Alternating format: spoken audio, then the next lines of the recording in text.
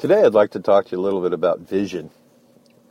As we're looking at the beginning of this year and how important it is for us to have vision, to know where we're going, what we're created for. And it's a challenge. It really is. And you know, the thing is we're never going to know the whole story. He just kind of unveils it as we go. But he does show us glimpses, and he shows us enough things where we can choose to follow him and to fulfill the destiny that he has for our life. And the thing is, the Lord, he has plans. He's a planner, and there's a divine design for each one of our lives, and he'd like for us to know what that is.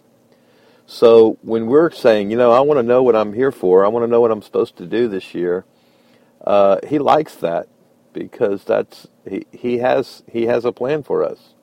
The Bible says that his plans for us are good and not evil, so he has a good plan for our lives.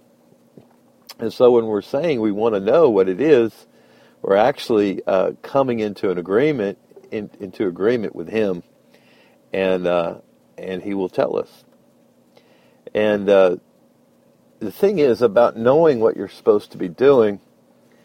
One of the greatest things about that is you begin to know what you're not supposed to be doing, and you're able to just say no to things, and you're able to be more focused and single-minded, and saying this is what I'm supposed to do, and these other things don't fit.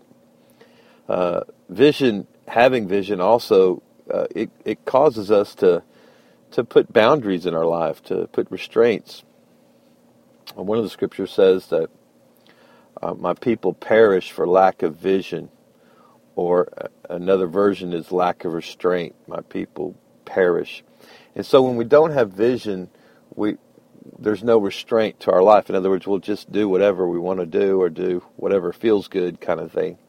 And so it's very difficult to fulfill the plans of God with that kind of ideology, with that kind of thinking. And so vision creates this direction, and it gives us a target, and it causes us to begin making a plan. And so as you're looking at this next year, I want to encourage you to ask the Lord. Just say, God, what is it you're wanting me to do this year? Give me your vision for what you have for me in 2014. I want to be focused, and I want to not. I don't want to be shot out like a shotgun shell and just spread out all over, but I want to be more like a rifle or an arrow that goes directly to the center of the bullseye of the target of my destiny for 2014. So I just pray that for you. I just believe that in the beginning of this year, you're going to be more focused than you've ever have been before in your life. You're going to see this year as an effective year, a year that you're going to reach some goals, that you're going to reach some destiny in your life. And I just declare and decree that you're not going to be going backwards, but you're going forwards. And so that there's going to be an intentionality about your life this year. And I just believe that God is going to give that to you, as well as some boundaries and some restraints and some strength to carry those out, to fulfill those things. And so, Father, I thank you. I thank you for what you're doing in our lives. As we look at this next year, I thank you that we're going to be shot out into the bullseyes of the target of our destiny.